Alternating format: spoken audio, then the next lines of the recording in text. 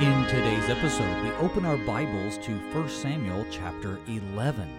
Saul is now king over Israel. His reign begins quite auspiciously when he must lead the army in battle against the Ammonite tyrant Nahash. In exchange for peace, Nahash demands that all the Israelites have their right eyes gouged out. Upon hearing this, Yahweh empowers King Saul to defeat the Ammonite threat. Good morning and blessed Eastertide. Today is Thursday, May 11th, and you're listening to Thy Strong Word, where each weekday morning we explore the Holy Scriptures to which God bespeaks us righteous and nourishes our faith.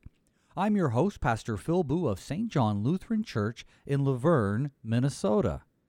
I'd like to thank our sponsor, the Lutheran Heritage Foundation, whose generous contributions help support Thy Strong Word. The Lutheran Heritage Foundation is a ministry which provides Lutheran resources in various languages. Visit them online to learn more about their translating and publishing work and how to get involved at lhfmissions.org. Well, folks, please join me in welcoming my guest this morning to help us explore 1 Samuel chapter 11. It's the Reverend Jason Bredeson, pastor of Trinity Lutheran Church in Sacramento, California. Pastor Bredeson, welcome back to the program. Thank you, Pastor Boo. It's great to be with all of you again. I really appreciate it. Well, I hope you don't mind me mentioning, but off the air, you had told me that you are currently on duty as an Air Force chaplain. Is that correct? That is correct. Just after Easter, I came out here to Ogden, Utah, where I am serving as the individual mobilization augmentee to the wing chaplain at Hill Air Force Base. Wow, that's a mouthful for sure. But I wanted to recognize that because we certainly appreciate the work that chaplains do with our armed forces and also our peace officer chaplains and everybody else. But so that's wonderful. Well, hopefully we'll be able to get through the program without you having to rush off to a call. But I'm so grateful that you're taking some time out to be with us today to study God's Word. I tell you what, why don't we go ahead and begin? But as always, we're going to start with prayer, and I invite you to lead us in that prayer. Thank you.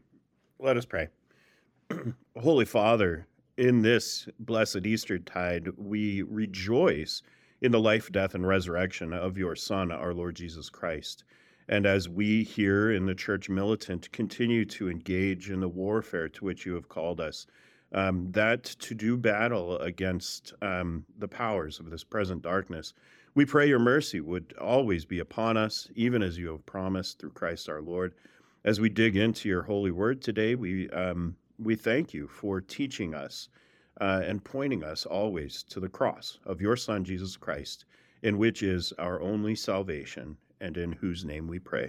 Amen. Amen.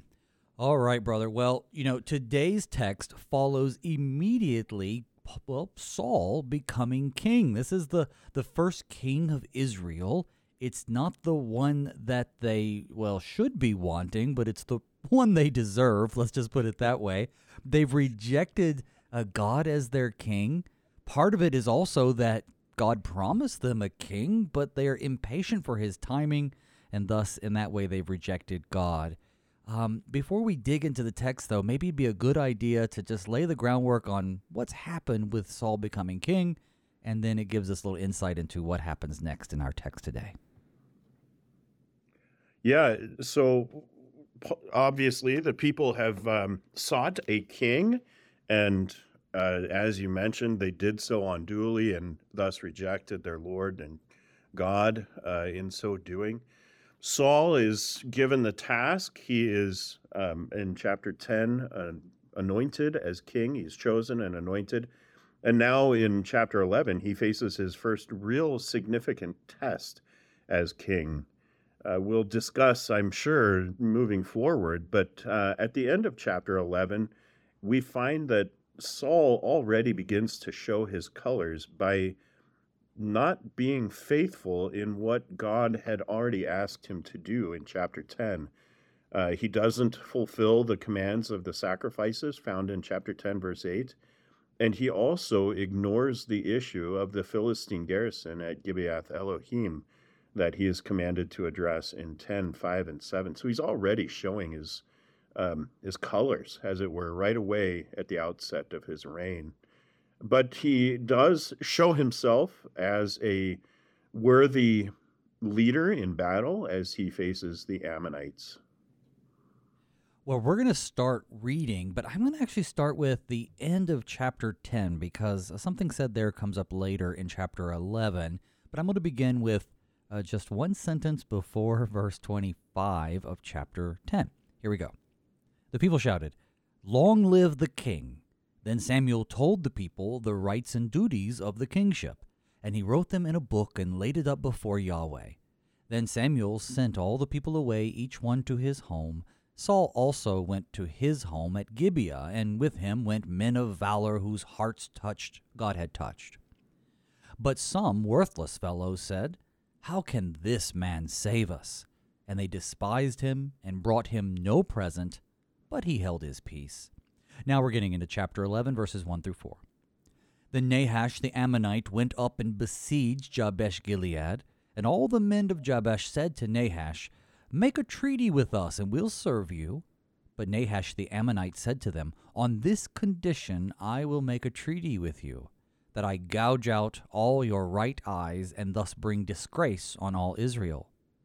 The elders of Jabesh said to him, "Give us 7 days' respite, that we may send messengers throughout the territory of Israel.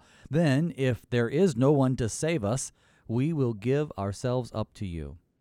When the messengers came to Gibeah of Saul, they reported the matter in the ears of the people, and all the people wept. Okay, well, starting with 11, what an interesting situation. We have here Nahash, and he's going to attack this city. He is attacking it. And they seem to be willing to serve him so long as, he makes some agreement, but he makes this impossible agreement.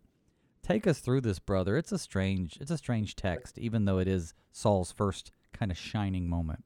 Yeah, it really is kind of a strange text, isn't it? As I reflected upon this, seeing Nahash, who was a warlord in the Transjordan on the eastern side of the Jordan, he sought to do battle with Jabesh-Gilead, and the issue there is that it may have been a dispute over the territory and who it belonged to. I know that's shocking that anyone would go to battle over something like that.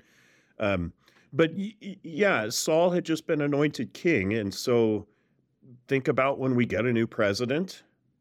Think about when President Trump was elected. All of a sudden, North Korea started their saber rattling. When President Biden was elected, we saw Russia roll into Ukraine.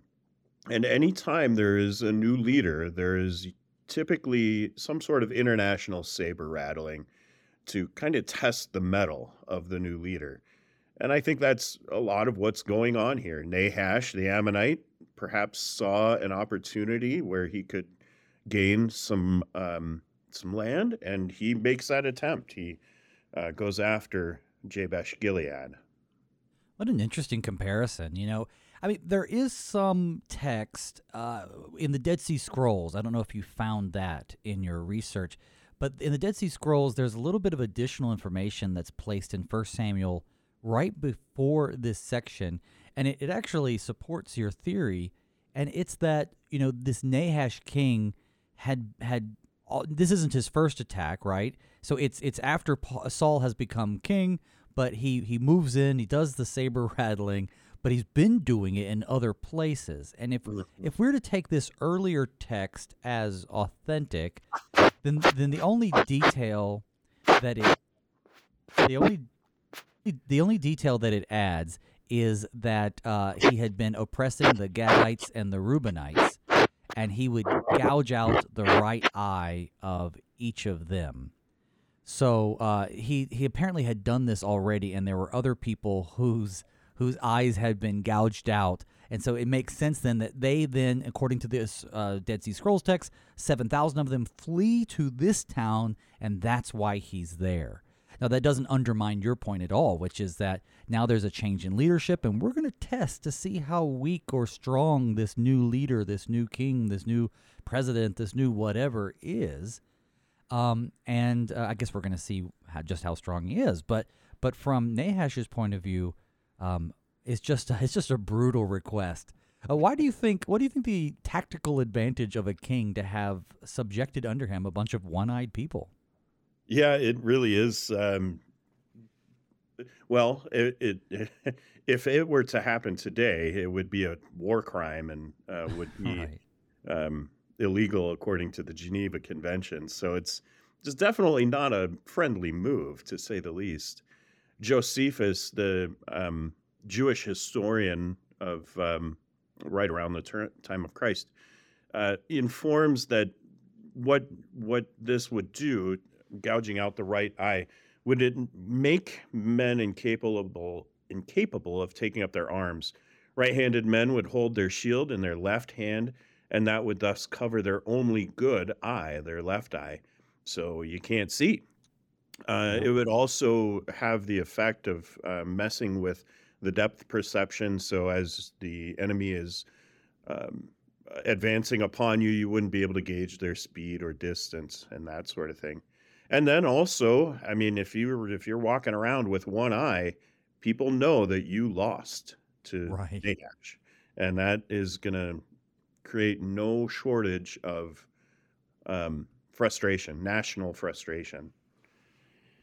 Well, and that's why I guess he describes it as a disgrace because Yeah. among some of the practical aspects of it, yeah, you're right. It's just like look at they're wearing a symbol of their defeat, and especially if they received it as is suggested here willingly.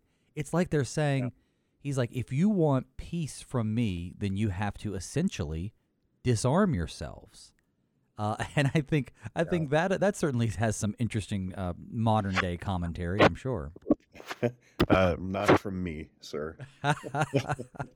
Well, what we do have here, though, is that if they were to engage in this eye gouging, they would be able to still farm, agriculture, things like that. So they'd still be a benefit to him because they would be able to give him tribute because of they're still able to do some work with one eye, but just fighting is something they wouldn't be able to do. Yeah, it would definitely take the fight out of them. Now, then it's interesting, though, that they seem to say, give us 7 days. And as you first read this, I think that we're tempted to think that the reason why they're wanting 7 days is so that they can consider it. It's like, okay, give us 7 days to think about it. But that's not what happens. They actually say, give us 7 days so that we can send messengers out to see if anybody will come help us beat you. And then if nobody will come help us conquer you or refute or keep you away from us, and no one's there to save us, okay, then we'll give ourselves up to you. What a strange. I think if I were the opposing force, if I were Nahash here, I would just say, so wait a minute, get this straight. You're kind of willing to go with my crazy plan, but you want to just make sure that there's no one that's strong enough to beat me first? I'm not going to let you do that.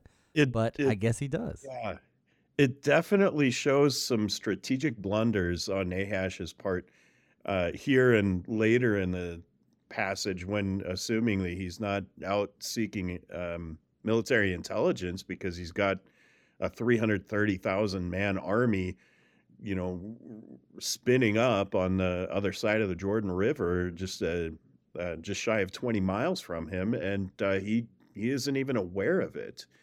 Nahash presumably would be a better leader as a warrior, and I I'm having a hard time seeing it here. He Yeah. lets him go and seek those who would defend themselves, uh, and then later on he lets them roll right into the camp and not not have any intelligence on the matter. Yeah, I think there might be a couple different ways to try to reconcile this, none of which are supported specifically in Scripture. But I suppose on the one hand, he could be thinking, he could be so confident, overconfident, that he'll be able to defeat any Israelite coalition that they come up with. No matter who shows up, I'll be able to take them. Or maybe even to push it further, if a lot of people show up to try to battle, that's just how much greater my spoils will be. I'll just have that much more when I conquer them. I suspect there's some arrogance going on Nahash's point of view.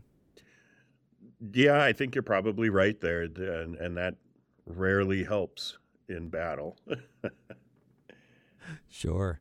Well, that's just the first 4 verses. Let's get some more verses under our belts. I'm going to read starting with verse 5. Now behold, Saul was coming from the field behind the oxen. And Saul said, What is wrong with the people that they are weeping? So they told him the news of the men of Jabesh. And the Spirit of God rushed upon Saul when he heard these words, and his anger was greatly kindled.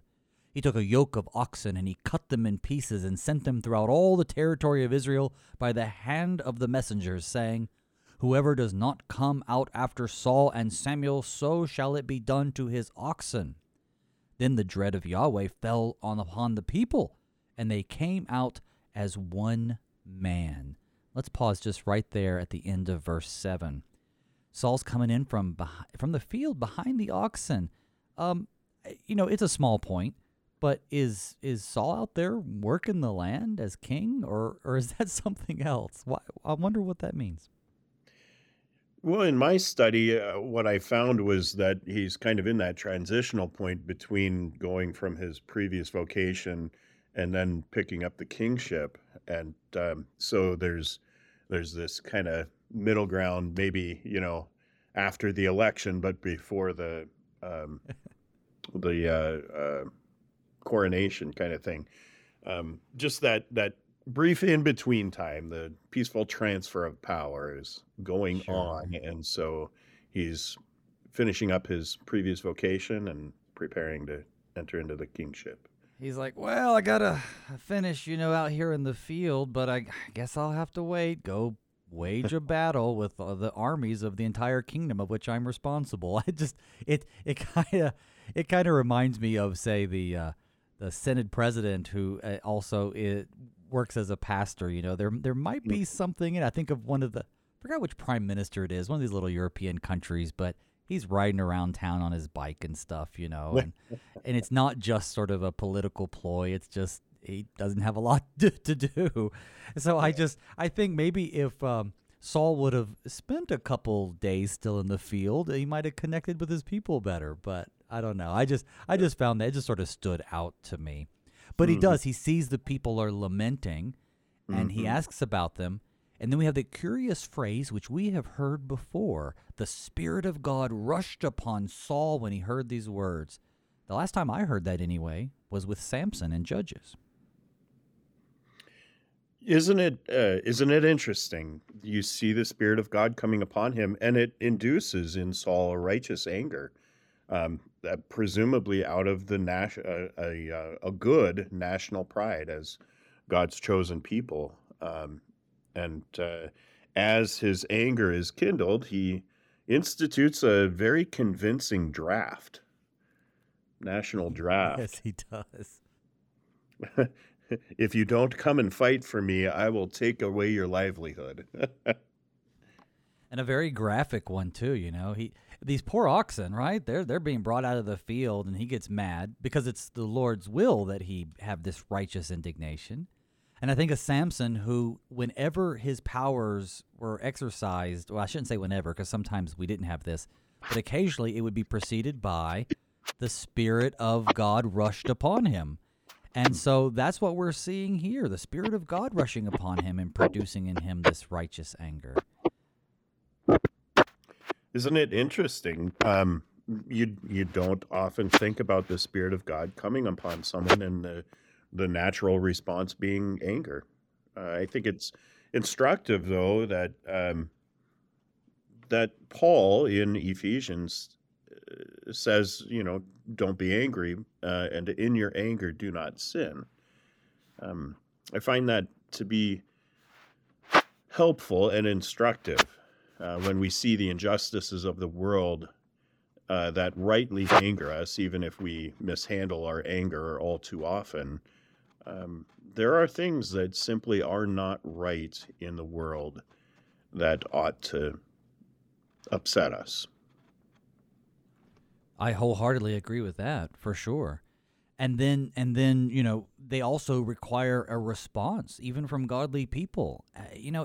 People have often mistook the gospel for being nice, or rather being nice for the gospel. That is, that the goal of the Christian is just to be nice to everybody. Now, we certainly want to be gentle, and we certainly don't want to be mean or be jerks for no reason. But there is a role for being in righteously indignant at injustices or at flagrant contempt for God's will and word. And those types of things, because we're human, God uses all types of emotions to spur action within us.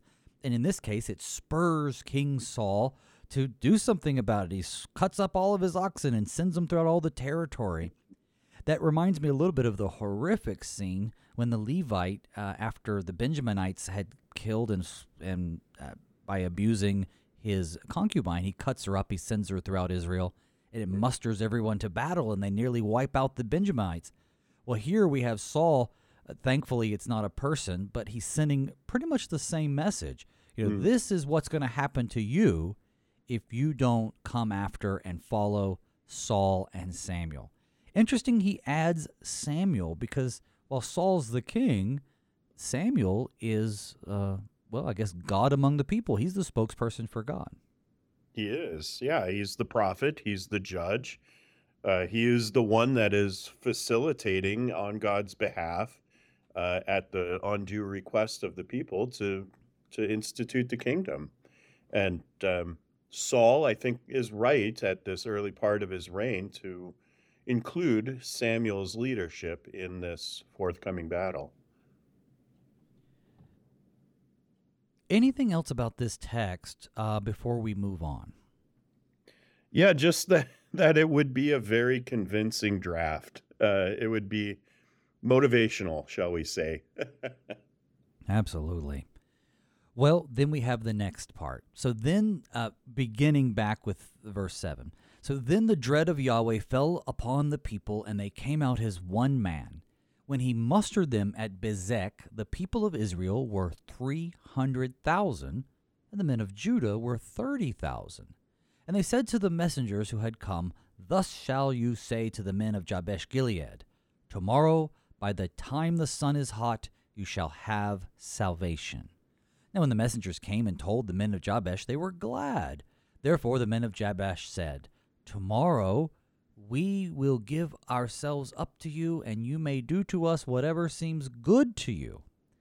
And the next day Saul put the people in 3 companies, and they came into the midst of the camp in the morning watch, and struck down the Ammonites until the heat of the day, and those who survived were scattered, so that no 2 of them were left together. Well, we are going to learn a little bit more about what that's all about, but first we're going to take a break. Folks, don't go anywhere. When we come back, Pastor Bredeson and I will keep on going through 1 Samuel chapter 11. We'll see you on the other side.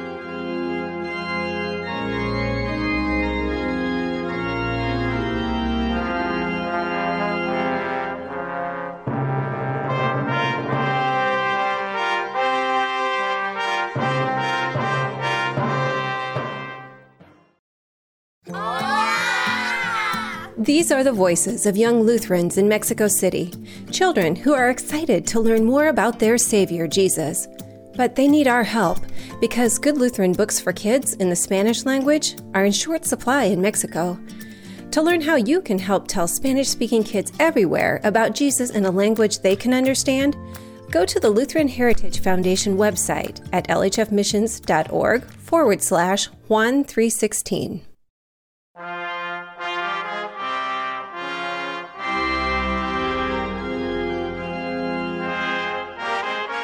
Welcome back to Thy Strong Word. I'm your host, Pastor Phil Booe. With me today is the Reverend Jason Bredeson, pastor of Trinity Lutheran Church in Sacramento, California. Thank you so much for joining us this morning. I pray that God blesses you through our study. If you know someone who might like the show, be sure to share it with them. Let them know that they can tune in over the air in St. Louis on AM 850 or listen live or on demand at kfuo.org. Or they can hear the program as a podcast on KFUO's own mobile app or on their favorite podcasting platform. There's so many ways to keep connected.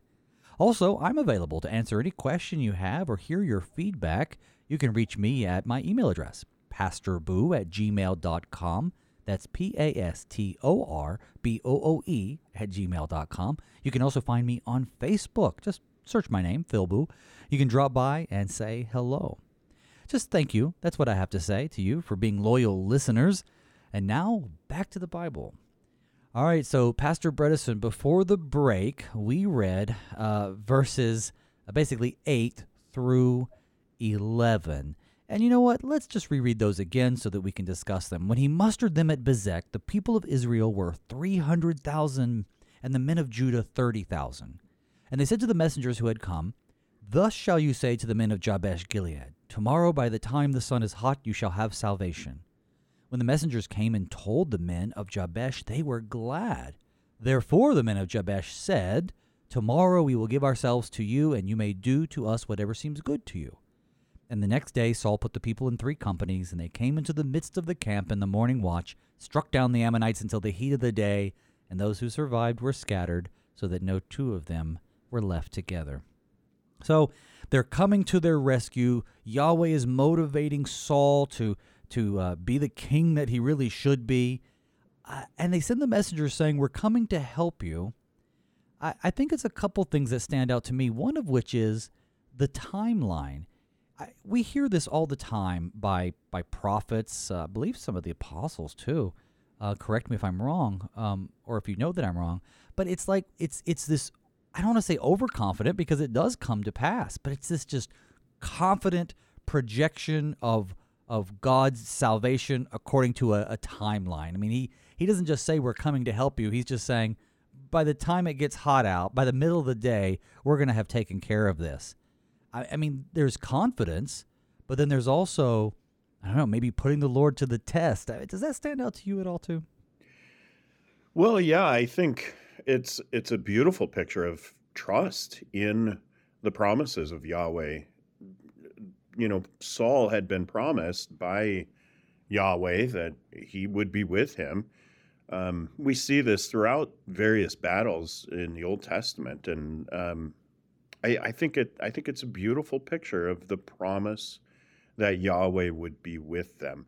We don't see it as clearly here in this passage as we do elsewhere, as with Moses fleeing in the Exodus, but I think it's definitely here. I mean, it's Israel is God's people, and they have the confidence that Yahweh will be with them.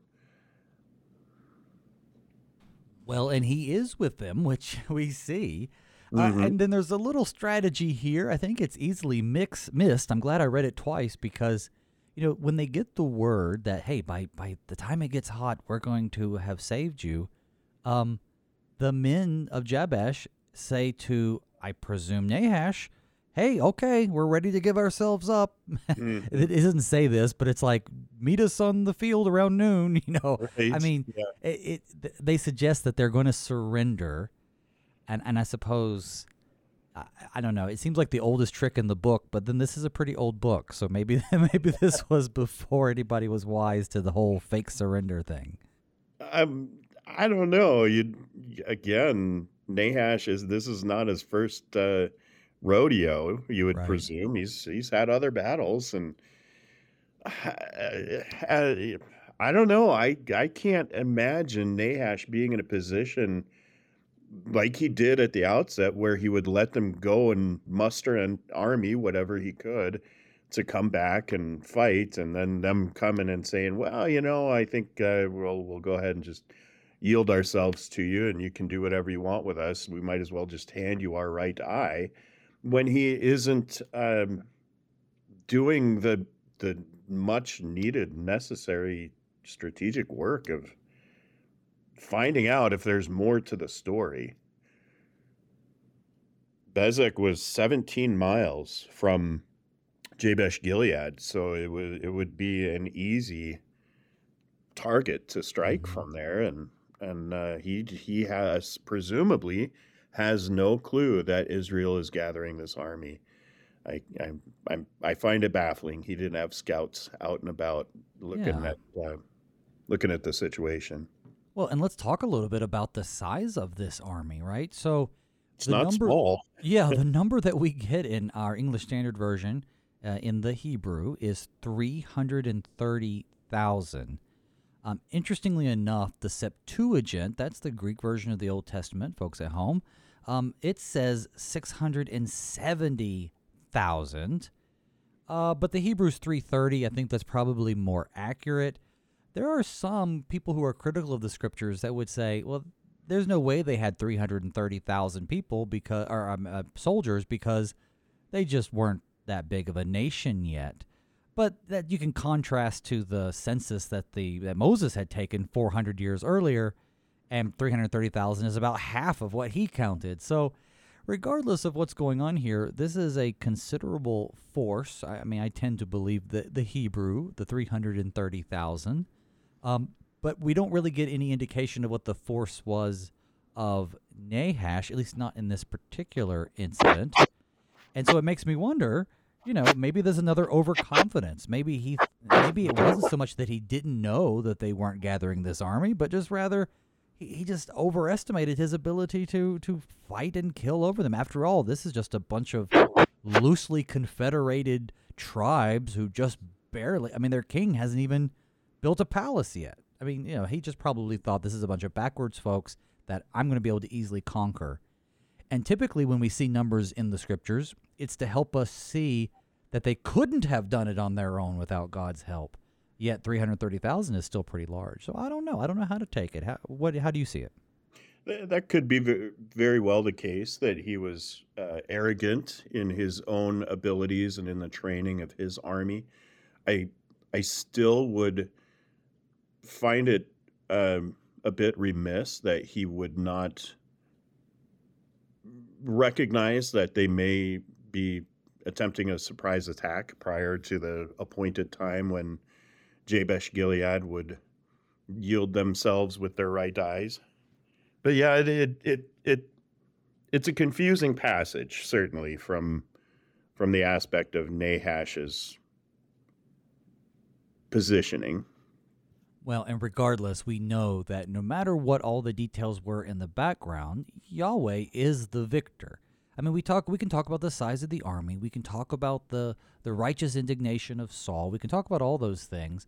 But as is often the point, God is the one who's with them. So, Nahash could have come. He could have known about all of this. He could have come with a battalion or many battalions of millions of soldiers, and he still would have lost because God was with his people. And I think that's also important for us to remember.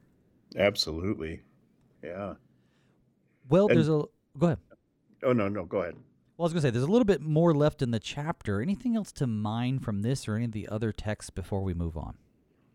It's intriguing that Judah is singled out, the 300,000 army from Israel plus 30,000 from Judah. In my looking at that, it seemed to indicate that this was one of the ways that may have looked ahead to the future divided kingdom, or to perhaps highlight the Judean perspective of the author of Samuel here and perhaps the audience that he was trying to reach. I don't know if you were able to look at that at all, but do you have any? Well, not a lot, only that typically, and we saw this in Judges, Judah tends to bring the most to the table. They tend to bring the largest battalions. They bring the largest offerings. They're a larger clan, and so I think if we have 300,000 and we divide that among the other 11, and again they're not all equal. Benjaminites are probably still having trouble shoring up very many numbers. You're like 27,272 and 72 repeating for each nation. Now you then divide that around, you look like, well, it's not a giant number over the rest. So I think you're absolutely correct in that they're emphasizing that. It's definitely a foreshadowing of the division, but at the same time, I think it really just focuses on the fact that they're all there and Judah is leading, but probably not with the numbers we would expect. And is that significant? I don't know. I suspect we might be a few thousand years away from the text to really understand the full significance of that. But yeah, it stands out to me too, though. good. Well, let's go in. Let's read the next section. The next section is called "The Kingdom is Renewed" by the editors of the ESV. Interesting. Let's see what they mean by that. Verses 12 through 15. The people said to Samuel, "Who is that said, 'Saul shall reign over us'? Bring them in, that we may put them to death." But Saul said, "Not a man shall be put to death this day, for today Yahweh has worked salvation in Israel." Then Samuel said to the people, "Come, let us go to Gilgal, and there renew the kingdom." So all the people went to Gilgal, and there they made Saul king before Yahweh in Gilgal. There they sacrificed peace offerings before Yahweh, and there Saul and all the men of Israel rejoiced greatly. So I read verse 27 of the previous chapter, but some worthless fellows said, "How can this man save us?" And they despised him and brought him no present, but he held to his peace. Nice guy, at least right now. And then in verse 12, it comes back again, right? Then the people said to Samuel, "Who is it that said, 'Shall Saul reign over us?'" You have to read kind of sarcastically. He's saying, "Bring those men so that we can put them to death." The people are so enamored with Saul's victory. They're screaming, that's my king, right? Hashtag is my king. He's saying, they're saying, whoever doesn't like this guy, we're going to kill him. And then Saul is very magnanimous. He says, "No, we're not going to kill him. We're just going to focus the fact that Yahweh has won the day," which is true. But even here, though, people are ready to kill for their king, and he hasn't even been coronated yet, at least according to this section. They're going to renew it. Yeah, that just goes to speak if a leader has the trust of his people, they will do whatever needs to be done to ensure that he takes care of them and that they take care of him. So I think, in the aftermath of winning the battle, they want to do right and do justice by their king, even if their actions would be unjust. And they found a leader that they're confident in, and they're behind him all the way. Yeah, they're renewing their commitment to serve King Saul, which they'd already done, which is why it's called, I guess, a renewal. Saul's pretty diplomatic, though, in that he diffuses the situation. He's like, "Oh, these people who are against me, let's spare them. Let's focus on God and his glory." Well, is that about the only time he actually is diplomatic? Because in the future, Saul deals exactly that way with people who might not support him wholeheartedly. Not only is he diplomatic with his people, which is untrue to his character moving forward, but he's also reflecting rightly that it was Yahweh that won the battle, not the armies. And we see that in the future, and in fact, just now in the end of this chapter, we see the ways in which he begins to show his true colors and not be faithful to Yahweh as Yahweh has commanded him. But even at this outset, not only is he seeking to take care of his people, but he's also seeking to give glory to Yahweh for the winning of the battle. Which is certainly a good thing. It takes us back a little bit to verse 9 when I talked about, the scriptures say, "Thus shall you say to the men of Jabesh Gilead, tomorrow by the time the sun is hot, you shall have salvation." And you said, this is a display of great faith in trust in God, which is wonderful. This is a message from their king. It's just what you want to hear. It's faith and fortitude that really characterizes David more than Saul. And here we have, a similar thing. It's something you expect David to say, not Saul. I'm just speculating here, but it makes me wonder if the people are getting this idea that Saul is going to be a great king, and they're ready to kill for him. They're standing behind him. They're going to renew their devotion to him.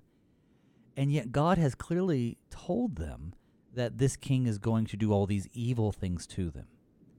And he's going to, even when it came time for Saul to become king, hiding.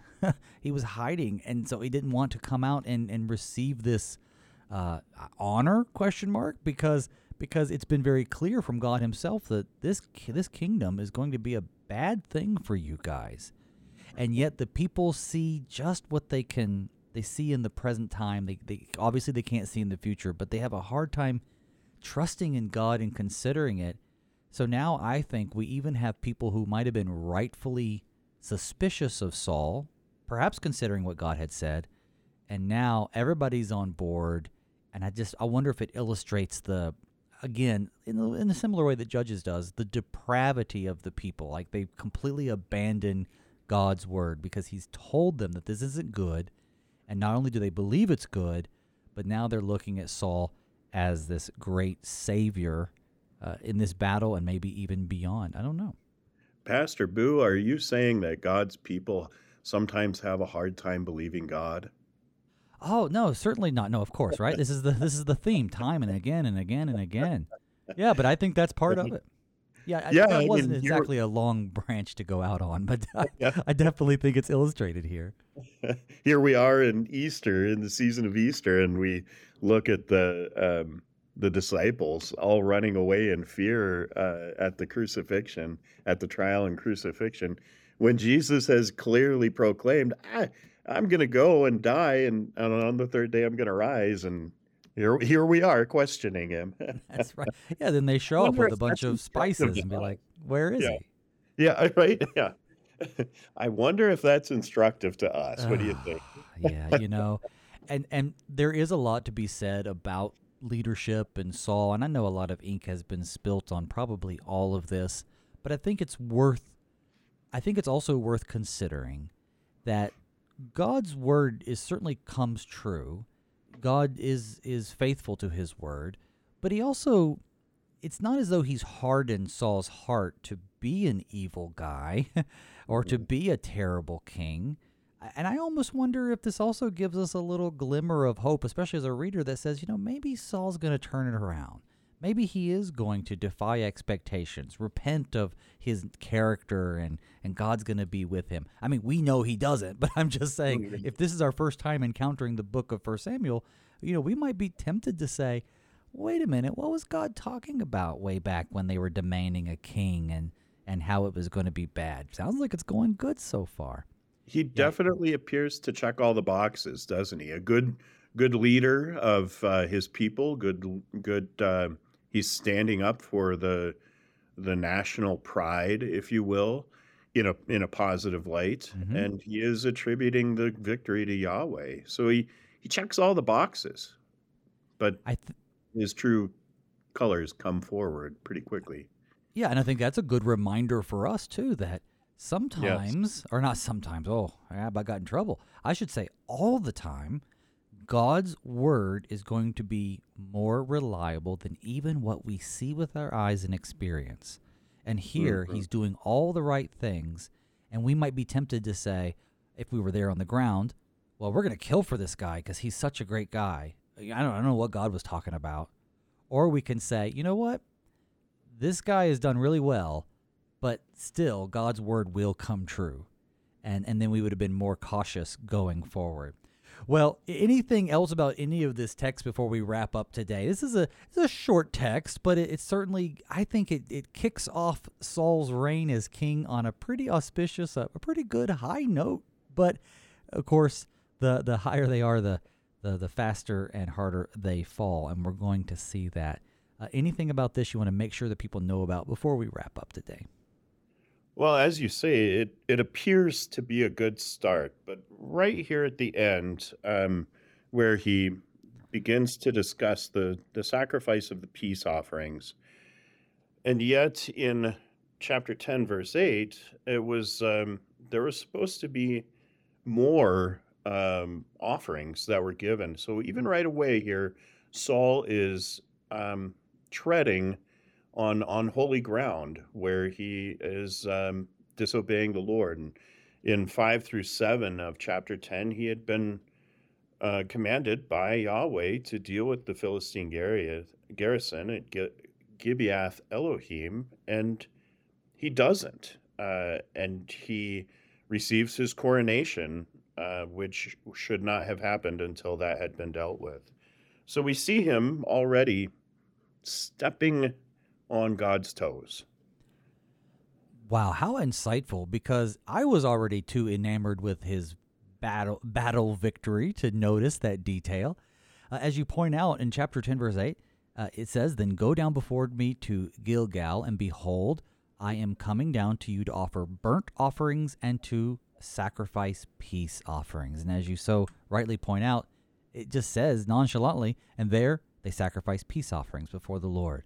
I do think it's a symptom of him thinking, well, that's going to be enough. The Lord doesn't need what we put out for to begin with. This is going to be enough. Peace offerings will be fine.